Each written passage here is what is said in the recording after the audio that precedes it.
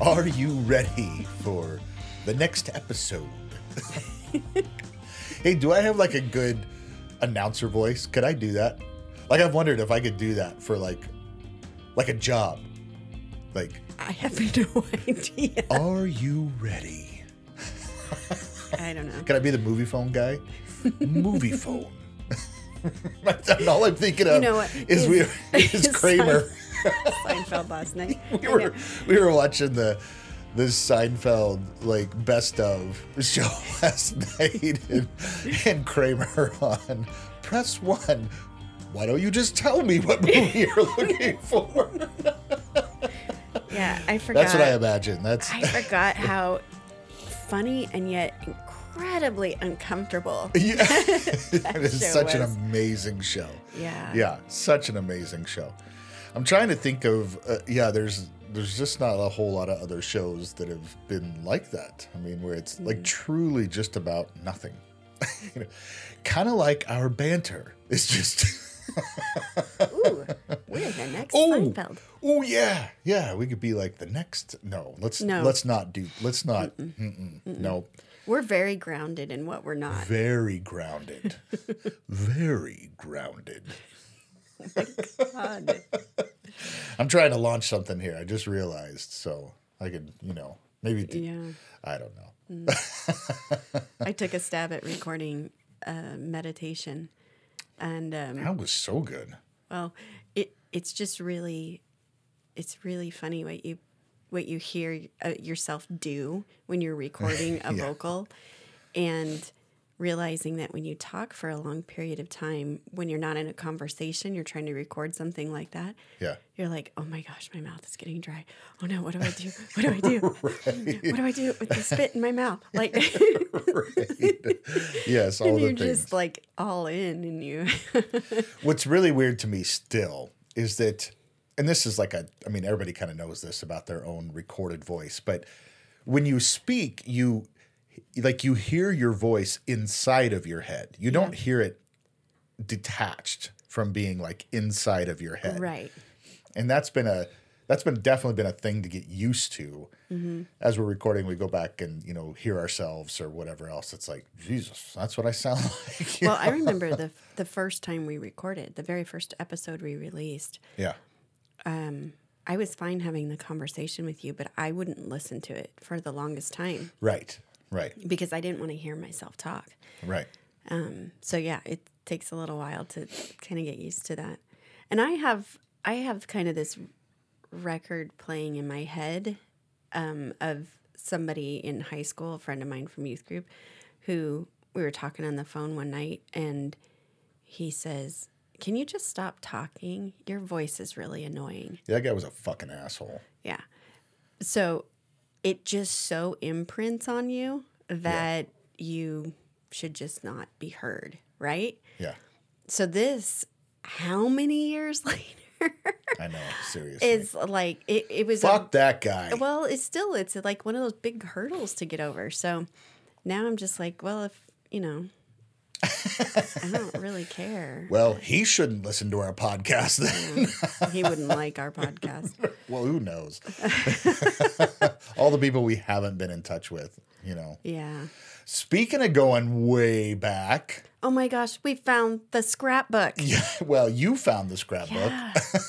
Okay, so you don't know this yet because since we just sat here a couple minutes ago and did that, I did a video of this, like turning the pages of the scrapbook, showing the video. That's what you were doing. And it's on IGTV on our Sacred Spaces. Oh, so my God. Everyone can see it. Yeah. The moment in the water. The moment in the water. And the hideous scrapbook. God, it was terrible. I'm looking at it and like... Well, I mean, it has its own memory, but it's a good thing I stopped. I literally showed the entire scrapbook in that little in clip. a couple of seconds. Yeah. You were, I don't think you were bad at scrapbooking. You just didn't have the patience for it. I didn't have the patience, and I was bad at it. So I'm really okay with that. I know what I shouldn't be doing. Right. That is not one of professional scrapbooking. Not my superpower. God. Are Yeah. there professional scrapbookers? Well, there probably are, probably aren't there? are. I Or they mean, probably were at one point in time. I mean, we live in a little yeah. different world now. But Yeah, digital scrapper. digital scrapper, yeah, with your IGGGGGV. Speaking of being very aware of what your voice does. Right. Yeah, whatever. Yeah, that's right. That's right. But that was fun seeing that. Kind of, Yeah, it just zipping us back there. It was funny because you and I talked about this, having not seen these pictures for so Yeah. long, and then we go back to them like it's exactly what I remembered. Yeah. You know. Yeah. So, and you're like, is that really me in the water? I'm like, yes, I remember. Yes, you remember. Yeah, it's like the back of my head or something. And yeah, but that's all right. You remember it. I told you, I trust you. I trust you that it's me. Yeah. So, but that also brought up something that that you were saying that we should actually talk about the YWAM experience at some point in yeah. time. Because, I mean, that is our story. I mean, that's where we met. Right. Is we met because we were doing this mission trip with YWAM or Youth Right. with a Mission, and did some crazy shit while we were there. We were looking at that too, like the skits we did and all that kind of stuff. We were Yeah. like, yeah, we should talk about that whole thing sometime. So not this time, but we talk about No, that. we should talk about it. And I told you I have no problems shining the light on that shit No, because it was really messed up. yeah, because our fond memories of YWAM are you and I. Yeah, and I mean, we Coming had out some. of it. We have other friends. I'm not saying Yeah, other yeah, yeah. friendships. I'm just saying like There there was was so many fucked up things that happened, but you and I mean, Yeah. we will always appreciate it because of you and I. Yeah, But there was a lot of fucked up shit. yeah, Lot of fucked up shit. yeah. Can you say it one more time? Lot of fucked up shit. Okay. Now, those 5 listeners we still had are gone. Right. Yeah. Well, these are seed bank episodes. So, like when we get really huge, people will go back and be listening and see Somebody's going to count the F-bombs for us. Yeah, somebody. There's going to be a best of show someday with just me saying fuck a whole bunch. Well, there it is again. Yeah, well, Yeah. it's listen. This is no different than my real life, and that's what we said, right? Yeah. So, but So we had a conversation yesterday with a couple of other podcasters that were kind of in conversation about doing a collaborative, podcast conversation. yeah, And so that may, come around in the future. But it was really interesting that we realized the rookies that we are too, in that we really are not. I mean, I would love to say that someday this could be really successful in whatever that actually means. yeah. But really stepping back and going, we just do this because we enjoy this time together. That's why we're going to keep doing it for sure. Yeah. Yeah. I mean, there's other things that we would love for it to, for other people to enjoy our conversations too. That somebody might actually make a best of someday. How many episodes do you need for that? Yeah. Well, I don't know. I have no idea. I mean, if you have one episode, you can do the best of that episode. We've got a few episodes though. Yeah, we could. I'm not about to start putting together a best of. So. Well, I'm not either because I think I would stop listening to us. Oh, gee. No, Come on, no. I'd be so conscious and aware of every little thing that we said that I'd be like, I can't do this. So I just have to sit here and just have a conversation with you and move on. Right. Well, I continue to enjoy listening to our conversations.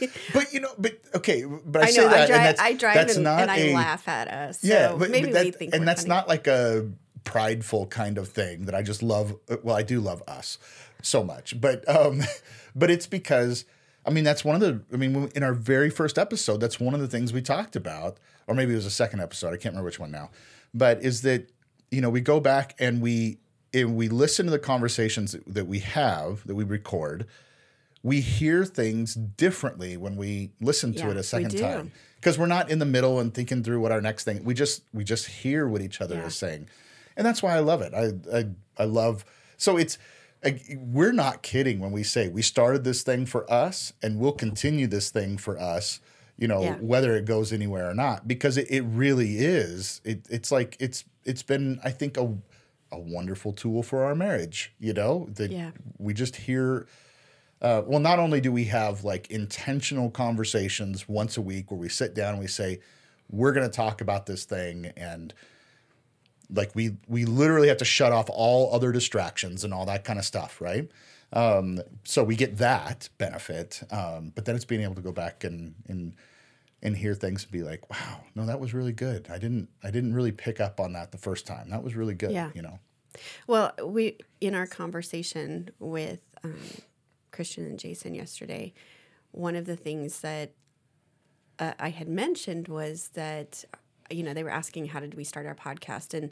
And I mentioned that the premise was for our very first episode was just to record a conversation for our own learning benefit, that we needed to hold on to some things that we were fleshing out. And I said, at the end of it, we realized I said some really risky things that I hadn't said out loud or publicly around my faith and my role in the church and just as a woman in Christianity, that sort of thing. And I said, but I go back and listen to that now, it doesn't feel so risky because we've said a lot more stuff since then that's probably a lot riskier to have a conversation about. But that made me think that one of the things that I want to have happening in this is that we don't get stuck or we don't land on something. We can keep growing, keep evolving, keep saying, hey, that thought back there may have been for that time, but we've evolved and moved into another thought. So I think that's kind of fun to kind of track that over episode, Yeah. In that, I mean, we do want to have, like I said, intentional conversations too, not just, bullshit with each other the whole time, even though, we do, we have a lot of fun doing that and laughing together and, cracking each other up and all that kind of stuff. And, but really wanting to have, these intentional conversations too. I do think it's funny though, how we always take a while to get to like the intentional conversation. And it's like, we talk around it a bit at the first, because we know. Yeah, but we don't actually just say what it's going to be, as if we're going to just like, we're going to release it to everybody. We're going to unveil the but yet we always put it in the title of the episode. Almost always. So people generally know what we're going to be talking about anyway. And so we're it's almost like we're unveiling it to ourselves and everybody else already knows. Yeah, but how many times have we started a conversation and it really ends up being different than what we expected? I mean, I understand. What I'm saying is after the fact, when we title the episode to release it, it's like, we kind of allude to this is what we're talking about. Oh, like the title of last episode? Yeah. With the picture, the Dr. Seuss books with the title Cancel Culture. Yeah. And then it took us a while to get there. We're like, okay, guys, you ready? Are you ready for what we're... Yeah. This week's topic. Oh, wait, Oh, okay. Oh, okay. You already know. So, not to jump into it, because there's one other thing I want to talk about first. But today we're going to be talking about how we have kind of reformed our beliefs a little bit, and what that kind of looks like for us. Not to talk about what our beliefs are now, but just to talk about like the process of reforming our beliefs. I have some ideas, but anyway. But before we get into that, I did want to talk about something that's in the news. That's kind of a big deal in the evangelical circles right now. I know. And that's Beth Moore announcing that she is no longer a part with the SBC, or the Southern Baptist Convention. Yeah, she's looking for a new Baptist church. Yeah, she says she's still a Baptist, but she's no longer a Southern Baptist, which I would say that, the Southern Baptists are probably, one of the largest sub-denominations within the denomination of being a Baptist, and also I would say one of the worst. Yeah. Very clearly misogynist in their views of women and roles of women, very patriarchal. There was, even the founding of the SBC was in line with holding on to racist ideals and not losing the ability to keep having those ideals, for which they have apologized for, very late. It was only fairly recently, Right. But so that's not like a big, like, I'm not saying something that's controversial there. They've admitted to it, Right. And so there's just a number of things like that. They're very, anti-queer. They're, so a lot of, homophobic, transphobic, all that kind of stuff too, running in it. So good job on her leaving that. But that was her entire livelihood was in that. Because Lifeway Ministries was part of that. Which is her publishing company. Right. So and they're an SBC publishing company. Yeah. And so it sounds like there's new information coming out all the time, but the last that I read was that she was keeping those previous things with Lifeway. They probably have some ownership in it. Yeah. But future work that she does will not happen under that label. Yeah. And the other thing that's really interesting, you and I talked about a book a few episodes back called Jesus and John Wayne, which was a part of some of this conversation that she has had in understanding the uncovering of what she understood SBC to be, how things were formed, that cultural context. And so that book was a bit pivotal in her next move. That book has blown up in Christian circles and has become very, very highly debated and lots of attacks against it, of course. But a lot of, oh my gosh, wow, aha moments too. Right. Yeah. And the other thing that I think is interesting is that we weren't trying to, but we kept seeing a lot of retweets and just tweets coming from Beth Moore over the last year that this decision did not surprise me. Yeah. She was making some public statements against a lot of things that were happening in mainstream Christianity. Well, her big thing was she had a huge problem with Trump, and she had a huge problem with those who were supporting Trump from the evangelical circles. And I think that was probably the biggest thing for her more than anything, was just really coming to that point of just saying, I don't understand how this this area that I am deeply ingrained in can be supporting someone like this, you know? And so that was a part of her big break. I have zero interest in diving into nitty gritty with the Beth Moore really thing. It is a big deal. I have zero interest in either supporting or bashing her. Also, it's an unfolding experience right now. Yeah, I do find it interesting that, like when I think back on our transformation, and we'll talk about, little bits. Today we weren't really thinking of story time around our shift. We've kind of done some of that already. We were more talking about kind of some of the mechanics of it, I think, or the thought process. I don't know that right word. Anyway, scratch that. But you are the editor. You can go back. Yes, but I won't. But with Beth Moore, I do look at it and I'm like, okay, those are good initial steps. There's so many things that I think that she still needs to deal with. And she's been pretty outspoken in her, anti-queer rights and, stuff like that. And, her support for those, patriarchal and even misogynistic kind of viewpoints within the church of, a woman's place and all that. So, I think she still has a long ways to go. I hope this is only the beginning for Beth Moore. And at the same time, I'm like, it's completely inconsequential to me if it isn't. It's like we're just not a part of that world anymore. Which that's been really interesting for me too, to kind of be really watching this from the outside, right? As somebody who used to be in the middle of that, somebody to whom that would have had, like, her decision would have had an impact on me at one point in time. And now watching it from the outside in and being kind of like, oh, that's interesting. Doesn't have anything to do with me, but it's interesting, you know? I don't know. Do you feel different? Do you feel, because you even went to Beth Moore conferences before and stuff. It was really interesting because I went to one here in Spokane years ago, but I think we were already living here when I went. I can't remember. No, we were in McCall because I remember you and Karen. Oh, it was that. I'm feeling like I went to another one with my mom. Oh, no, she went to the same tour in a different city. Okay. So anyway, yes.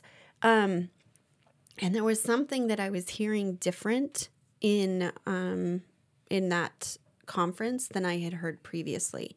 And it was something in line with a different approach about, the conversation about who we are in the context of Christianity. And I don't really remember the specifics, but I thought, wow, she's saying more things that are in line with some other people we were listening to at the time that were a little bit more, I'm doing air quotes here, emergent sounding. Oh, emergent. Yeah. Wow, that's a word we haven't used in a while.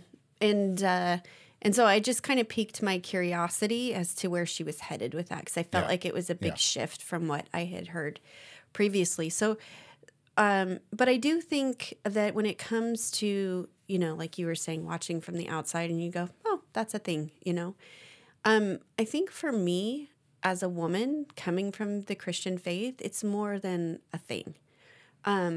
She's starting to make a statement with her position in the Christian community. And it's going to raise awareness or red flags or controversy amongst women alone. Let's just take men out of the picture for a moment. The sides and the camps that women sit in, it's almost like if you've been in the Christian community and you haven't done a Beth Moore book study and you haven't done or gone to a Beth Moore conference, that's just kind of part of the Christian culture, right? Yeah. And so she's a bit of a female guru in terms of modern Christianity. So for her to make this kind of statement and this shift, one, I think it's the beginning of something more. You really do think that. I do think it's the beginning of more, because we've talked about more. Sorry. Come on. Sorry. But I think that you and I have had this conversation on this podcast multiple times, that when you see something, it's really hard to unsee it. And it starts that process. Starts an unraveling process. Yeah. Right. Yeah. So I think that this is the beginning. And the fact that she's willing to make such a big, bold move, it's not just a faith decision. It's not just a cultural decision. It's a career job decision as well.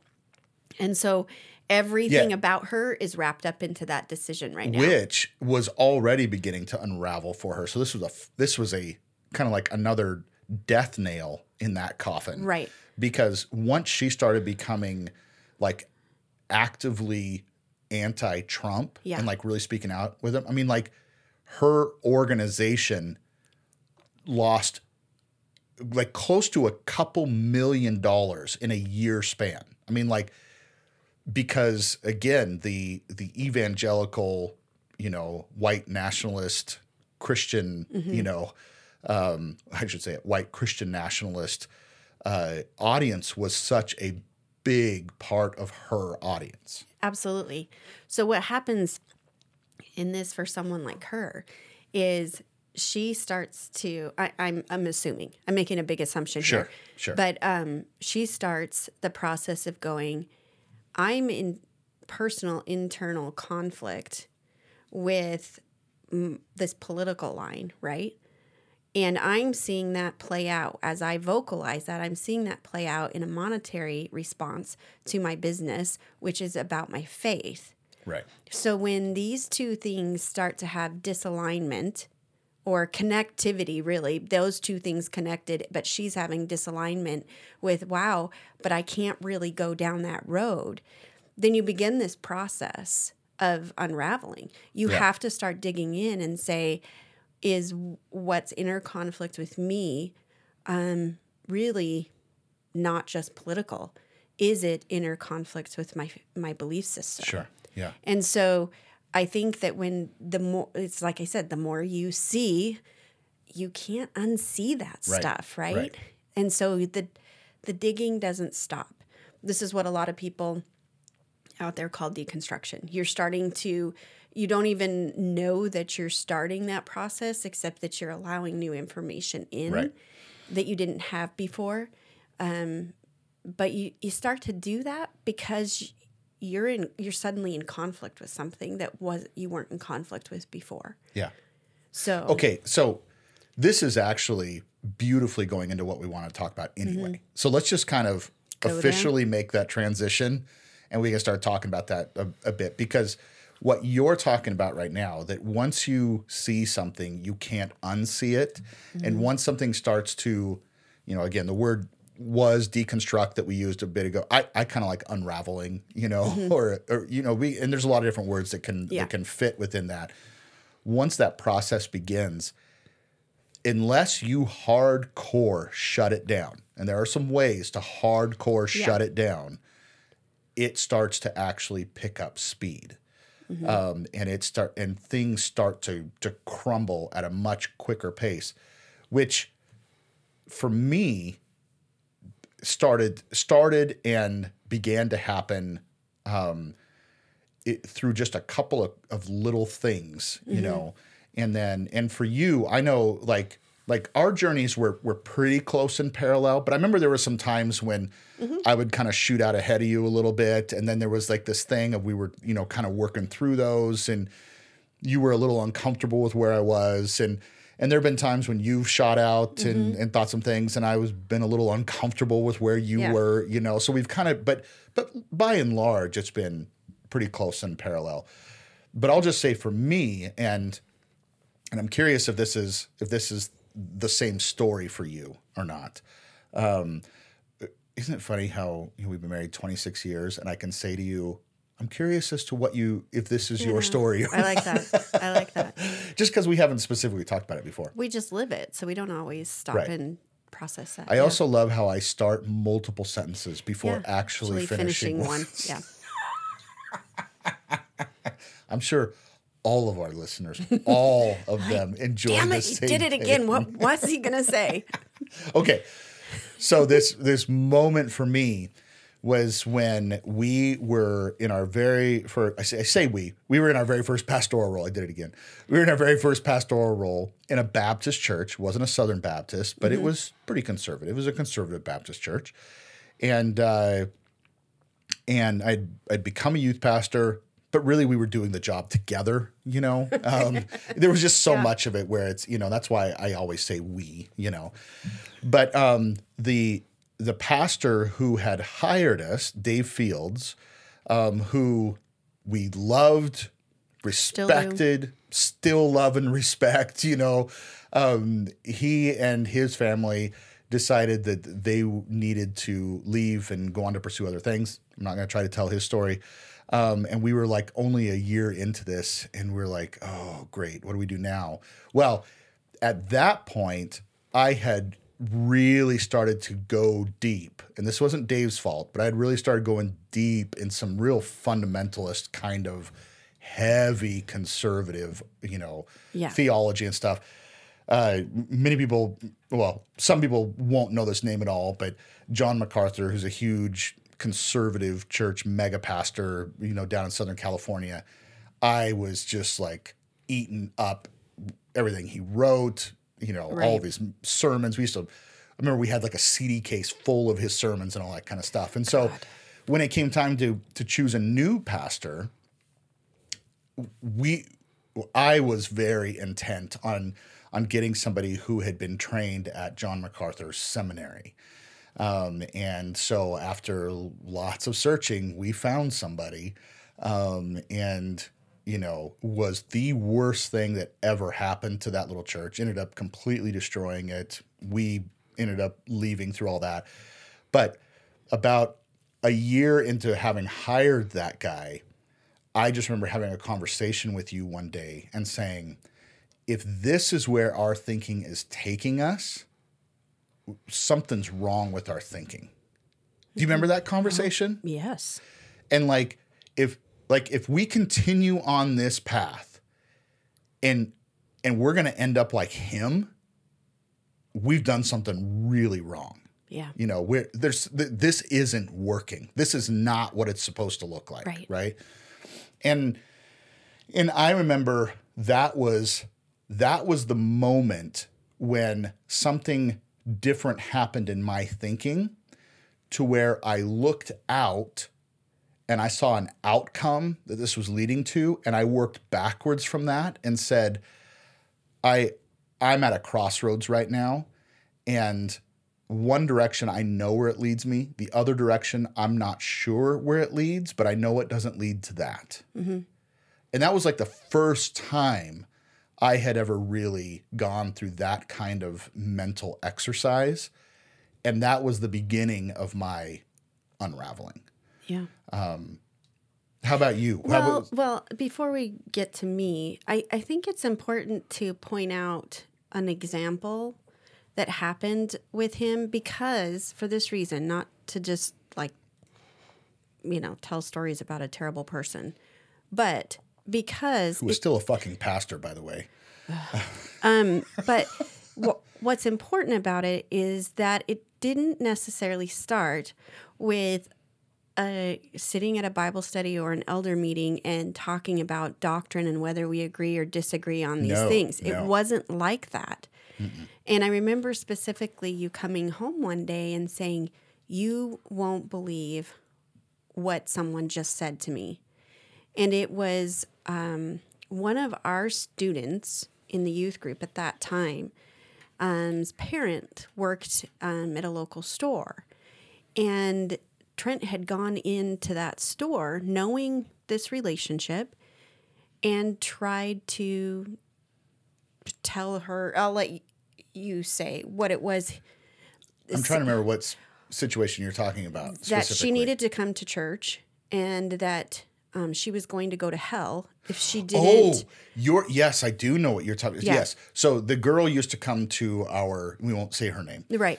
She used to come to our youth group. Right. But her family were not Christians. Right. And so, so he went and ran into her mother. Right. And proceeded to give her the fire and brimstone, conversion, conversation, and how basically told her she was going to go to hell. Yeah, he did. Not basically. He flat out said, "You're going to hell if you don't repent and turn to Jesus," and thought he was doing her and this girl in our youth group a favor. And the girl was just broken about this, and it had been years. Because for some reason, it really pissed her mom off. Oh. For some reason. Well, yeah. But she had been coming as part of the community around the youth group. Right. Partly for a relationship. Right. She was, trying to learn what her faith was. And this was literally going to keep her from being able to come and to be a part of this community. Yeah, because her mom had a problem with her now attending this place. Yeah. This is what you think of me? Yeah. And I think it was that playing out, a doctrine or a belief system being played out in a public atmosphere in a way that directly affected loving your neighbor, directly affected the relationships we had been so invested in. That we had spent a long time cultivating. Well, yeah. And we just genuinely cared about the well-being of our students. Mm-hmm. Sometimes it wasn't about what they believed. It was more about, are you okay today? It just wasn't that. And he took it to this place that, and that was just, I think, the beginning of many, many things that happened. But I think it's important to bring that up because it's not always about, we disagree on what the Bible says about this. No. But it's how the beliefs that we have play out and how we view the world, how we view others that really start to matter. Right. And that playing out was the beginning for you. So I just wanted to make that Yeah. kind of connection No, that's there. I think that's good. It had something to do with, like I said, this shift in my approach to my thinking, to looking at where is this heading, rather than up to that point, it was all about my head buried in a theology, right. to try to prove its truth, right? Its validity. And yeah. in the whole apologetics conversation that was big in the church too, where it's the defending of those viewpoints and, from outside influences, and being able to argue with others about why this is true and you're not right. And, and so my head was buried in that, and that in, series of engagements similar to that, even worse than that, were what pulled my eyes up from that and looked out look to the horizon, saying, this is where we're headed if we keep holding on to these quote unquote truths. Right. And I said, and that's when I was just like, whoa, wait a second. These train tracks are leading to a cliff, right? Yeah. They're not leading to the promised land. They're leading to a cliff, and if that's where they're leading, that means there's something wrong with the tracks, right? There's something wrong with this. It's like, we shouldn't be headed in that direction. We're supposed to be headed in this direction over here, and up until then, I had been, talking about the whole emergent thing. Again, that's so funny that you bring that up, because I haven't heard that terminal. It's not used in really that much in Christian circles anymore. It's moved on to deconstruction. Yeah, to other things. Yeah. But there was this new kind of thing that was happening with these emergent teachers. They would call this emergent thinking, this emergent theology. It was freaking the church out. Oh my gosh! It was the wolves in sheep clothing. It was the vipers coming in. It was and it was all kind of centered around this idea of these people that were coming from within Christianity and kind of rising up, going, maybe we haven't gotten this all right.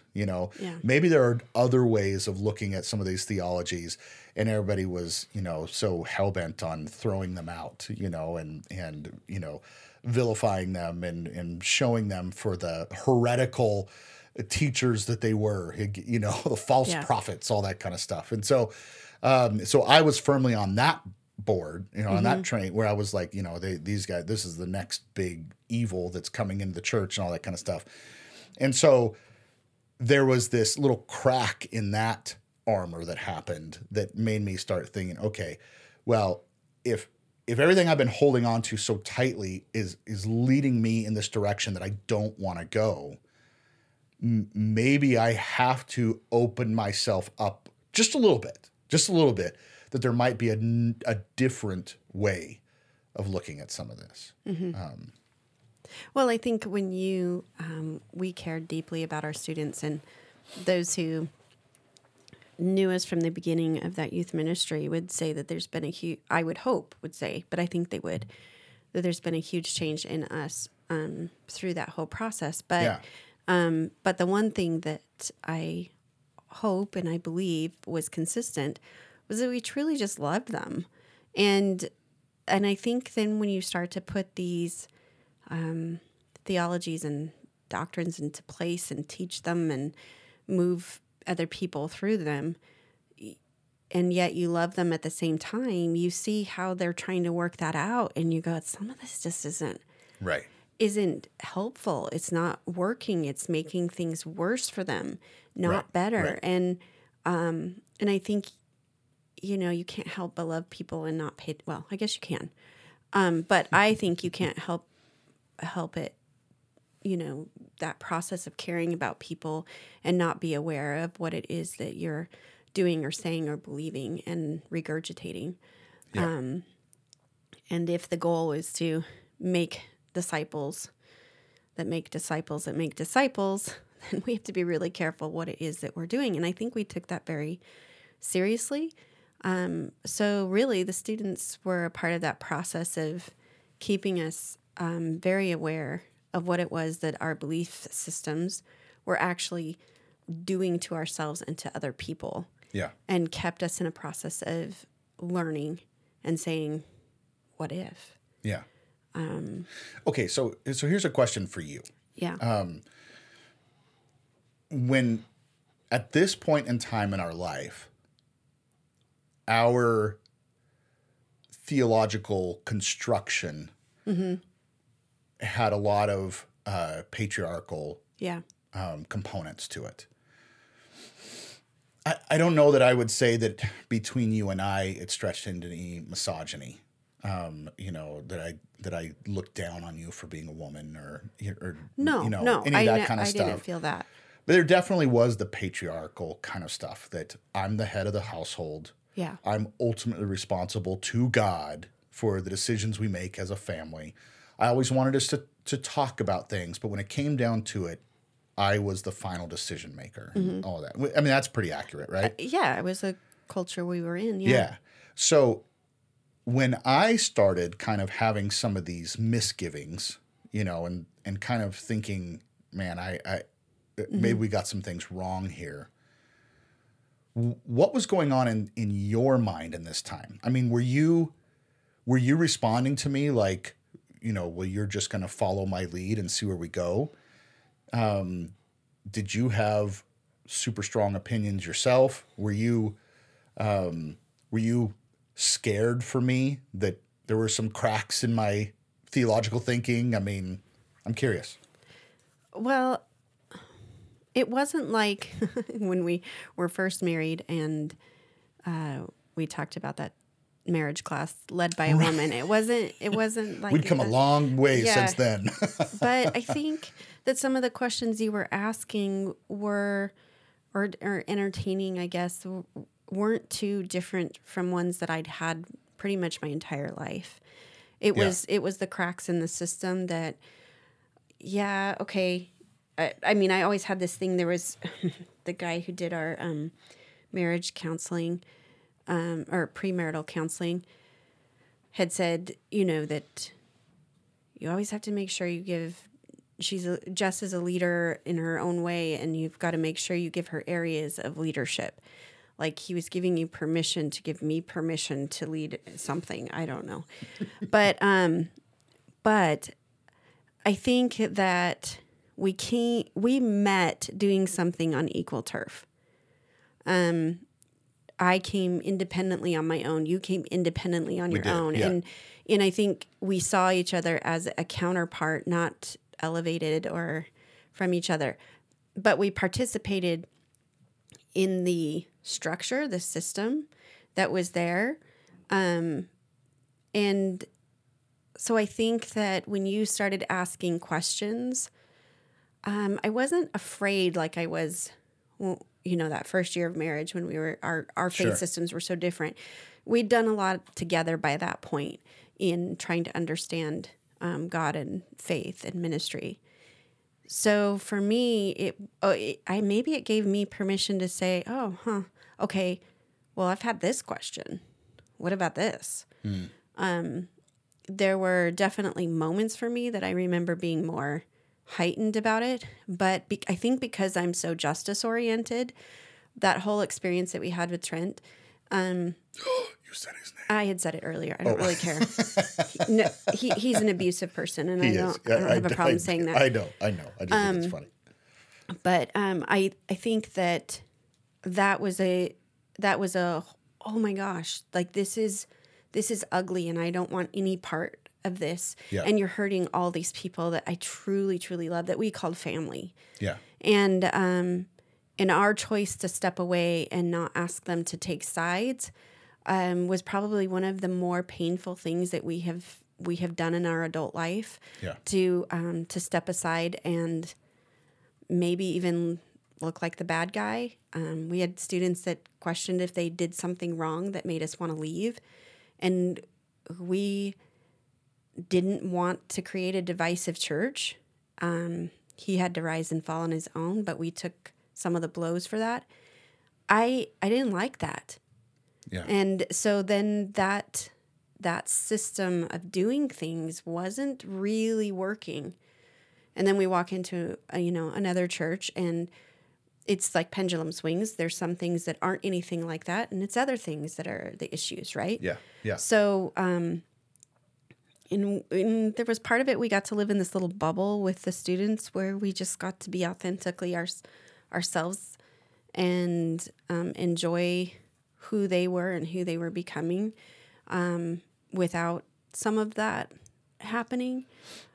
But I think we continually came into conflict with the evangelical way of looking at social structure, at roles of men and women particularly. I think that was one that kept coming up for us as we Right. helped students to emerge into a life of their own outside of high school. We kept combating this idea that they had specific roles, things they could and couldn't do because of what gender they were, and or who they were allowed to love or not love. I think it just, like I said, I think they were our greatest teachers. They showed us a way forward, and they didn't even know it. They were looking to us to find a way forward for themselves, but really I think they were teaching us. But I don't think I think some of the things you brought up, I would go, whoa, okay, I got to think about that for a while. But I don't think it was ever something that was like, whoa, dude, I can't go down that road with you.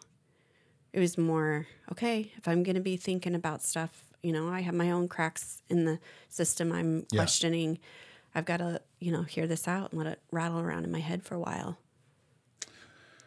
I think it's a little funny that we said we wanted to I said we wanted to kind of talk about a little bit more of the mechanics, and we weren't really going to tell so much of a story. We totally just told a story, which now that we've, that's the way the conversation has gone, is perfect. I mean, because it is a story that happened, that kind of began that process for us. I think if I'm gonna find a point in that for me, as far as what began that process for me to start changing how I approach my beliefs. Yeah. Is that what happened for me in that period of time was that I recognized there may be another way of looking at this. Yeah. And don't you think it started with there may be another way to look at this, because as you started to look at somebody else's idea that they brought up about this particular whatever topic, you went, I can't find something wrong with that. Like, it was kind of this. Well, I think that came later. Okay. I do think that came later. I think the really truly for me the first part of it was just recognizing that there was another viewpoint out there. There was another way of looking at this. Yeah. And in other words, when I looked at the kind of person that Trent was, and he came from the seminary that I was, such a fan of, and we specifically sought out this guy because of his training and all that kind of stuff. And then to be in a position of looking at the kind of person he is and going, I don't want to be that kind of person. That's when this thing in me said, okay, well, if I don't want to be that kind of person, and this kind of thinking leads to being that kind of person, then I have to acknowledge there may be some validity to a different way of thinking. And that was huge for me, because up to that point, that way of thinking was the only way there was to think. Period. Sorry. That beer's getting to you. Yeah, that cough got to me. And it's that recognition that maybe this way of thinking about things isn't as right as I have been led to believe, or as absolute. or as absolute. Right. Correct. And so for me, that what that did is it forced there was a little crack in my defenses of keeping all other thoughts out of that, no, I'm not even gonna give space for any other thoughts, right? We just immediately dismiss those. There was a little crack in that defensive wall, and then there was this wedge that was shoved into it that began to spread it apart a little bit, that allowed for some freedom. Freedom? That's not even the right word for it, because it didn't feel very free at the time. It just allowed for some other viewpoints to be able to kind of start seeing them. And so for me, that was then, because we ended up leaving that church and going to go work with Dave Fields again. But there was another pastor there who was much further down this road than we were. And in his deconstruction, unraveling, whatever you want to call it. Emergent thinking at that time, probably. At that time, yeah. And he just began to just kind of just gently lay some things down in front of me. Okay, so, I mean, you say that, but what about this? And for me, my defenses weren't as strong against that anymore because of what had happened with Trent that allowed me to say, maybe there's another way to think about this. And so it forced me into a position of being willing to at least acknowledge that there's another way to think about it. And not just because, of course, there's lots of other ways to think about everything. Right. But there was an inherent within that. There was this acknowledgement that there's another way to think about it, and that other way to think about it may not be evil. I mean, really, that's what it came down to. It may not be evil in and of itself. You know what my first deep question was, and it played out in the character difference between Trent and this other pastor. And we'll say Trent, but we won't say Mike. Mike, well, yeah, whom we love, and yeah. But so anyway, my point being that a question that I had probably my entire life that I would push aside and push aside and push aside, I finally allowed space for it to breathe. And it was, I've been told that God is love. And if I am going to be a person of love, that is going to be my character, then knowing God, being a child of God, being someone who has salvation through Jesus, that is how I am able to love. Without that, it's not really love, right? Right. So then I start to question people that I meet in my life who have nothing to do with Christian faith or the God that I understand. And yet their ability to love is sometimes much better than what I was viewing inside the church. And so this is one of those areas where I had to keep trying to figure this out. How can you love if you don't have God? Because God is love, so therefore, without God, you can't actually love. So what is that thing that I'm seeing? So the difference between Mike and Trent was that a faith in God played out, looked so different. I don't know if there's another person on this planet that loves in the way that I've seen Mike love. Right. Incredibly sacrificial, and yet has a very different belief system than the one we were essentially coming from, and seeing the lack of love played out with Trent. I think it was that started me going, there's probably another way, because this doesn't feel like love over here. It doesn't look like love. It doesn't look like what Jesus talked about love looking like. So I found myself gravitating to the conversations, or actually to the people that were showing more love and saying, what is it that gets you here? Right. And surprisingly to myself, it's not surprising to me now, I found this character. I found this genuine ability to love outside of the church doors. Right. And so I would say that was probably my quote unquote deconstruction question of I've got to rethink how I've thought about where love comes from. Yeah. How I'm supposed to be perceiving it, or having the fruit of the Spirit is love. That whole thing. So I think that what I'm realizing is that we have a lot more conversation here. This wasn't kind of the quick conversation that I had kind of imagined that it would be. Well, because did I not predict that? Well, yeah, I know, because I had this other thing in my head that it would be a much more like just points, much more of an outline conversation.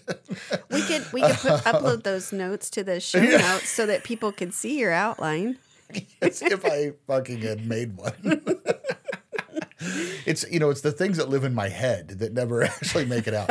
I'm so glad that didn't happen, because this was a much better conversation, of course. And I do want to continue it.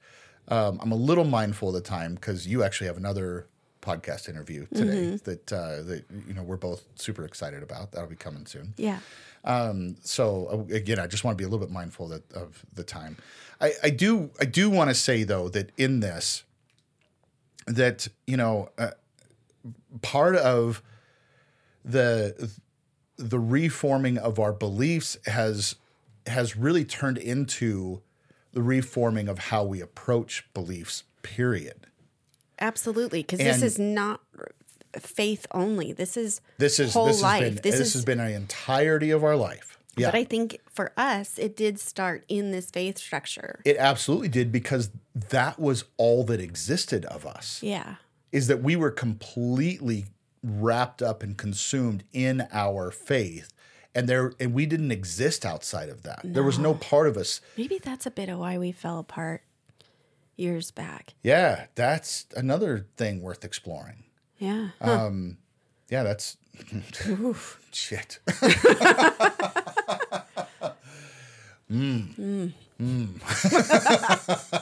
We might be talking after the mics go off. Right.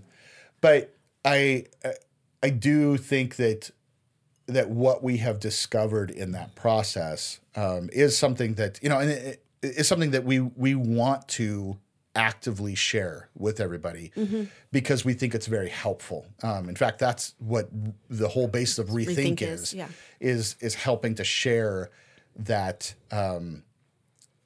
that new approach to just how we look at belief. Because right now, individualized beliefs to us don't hold the weight that they once did. How we approach those beliefs and how we engage with those beliefs holds far more importance to us now. And so if a belief needs to adjust, or if a belief needs to flat out change, I just had a picture in my head. or any of that, in order for us to live more fully, in the direction we want to live, we're totally fine with that, letting go of that belief or letting it change or what. Like we don't hold to those beliefs in the same kind of way anymore. Okay, go ahead. I just had to finish that thought. Well, the picture that came to my mind when you said that was, if you pour a glass of wine and you drink it immediately after the pour, it has one experience. But if you let it air and let it breathe, then there's another experience with the wine. Yeah, totally. It's still the same wine, right? Yeah. But it has this ability to be fuller and more flavor profiles to unfold. I want that experience with life, is that the things that I'm entertaining have a chance to breathe rather than being forced to land and being forced to have a conclusion all the time like I've had in the past. I want these things to have the space to breathe so that I can move through each flavor profile. That's good. I like that. And I also like wine. Yeah. So I really like that. But I think the difference is between when you hold the belief so strongly, then everything else has to coincide with that. It has to be able to fit, in with that. Mm-hmm. And if there's something else that comes along, it doesn't fit with that belief, then you have to shed it because it doesn't fit anymore. Whereas we are far more interested now in the experience. Mm-hmm. We're far more interested in the discovery process. So we both, love to find out, to learn about how other people approach life and how they think about things and how they think about God and politics and, and family and all that, all the categories, right? We love to learn about that. And then we're always in this place of there's things within that we want to incorporate into our own lives. And then there's other things that's no, that's yours. But we love to see it, all that kind of stuff. We love the experience of living now more than we do that life has to fit within these rigid confines of this belief system. Mm-hmm. I'll never forget that, having a conversation with the guy that became pastor after Trent, once we'd moved to a different church and, we were back in Idaho again and he, we wanted to meet one day and have coffee and I just remember him getting so angry at me when we were talking about, he was challenging me. What do I believe now about the gospel, and at one point in time he was trying to understand your beliefs is like trying to nail Jell-O to the wall, and I think back at that, and of course his point that he's trying to make is that, it doesn't have any substance to it. And so, a nail can't hold it. And I wish I would have said to him, I just really wish I would have said to him, why the fuck do you want to nail Jell-O to a wall? Jell-O is for eating and enjoying. And you want to nail it to a wall?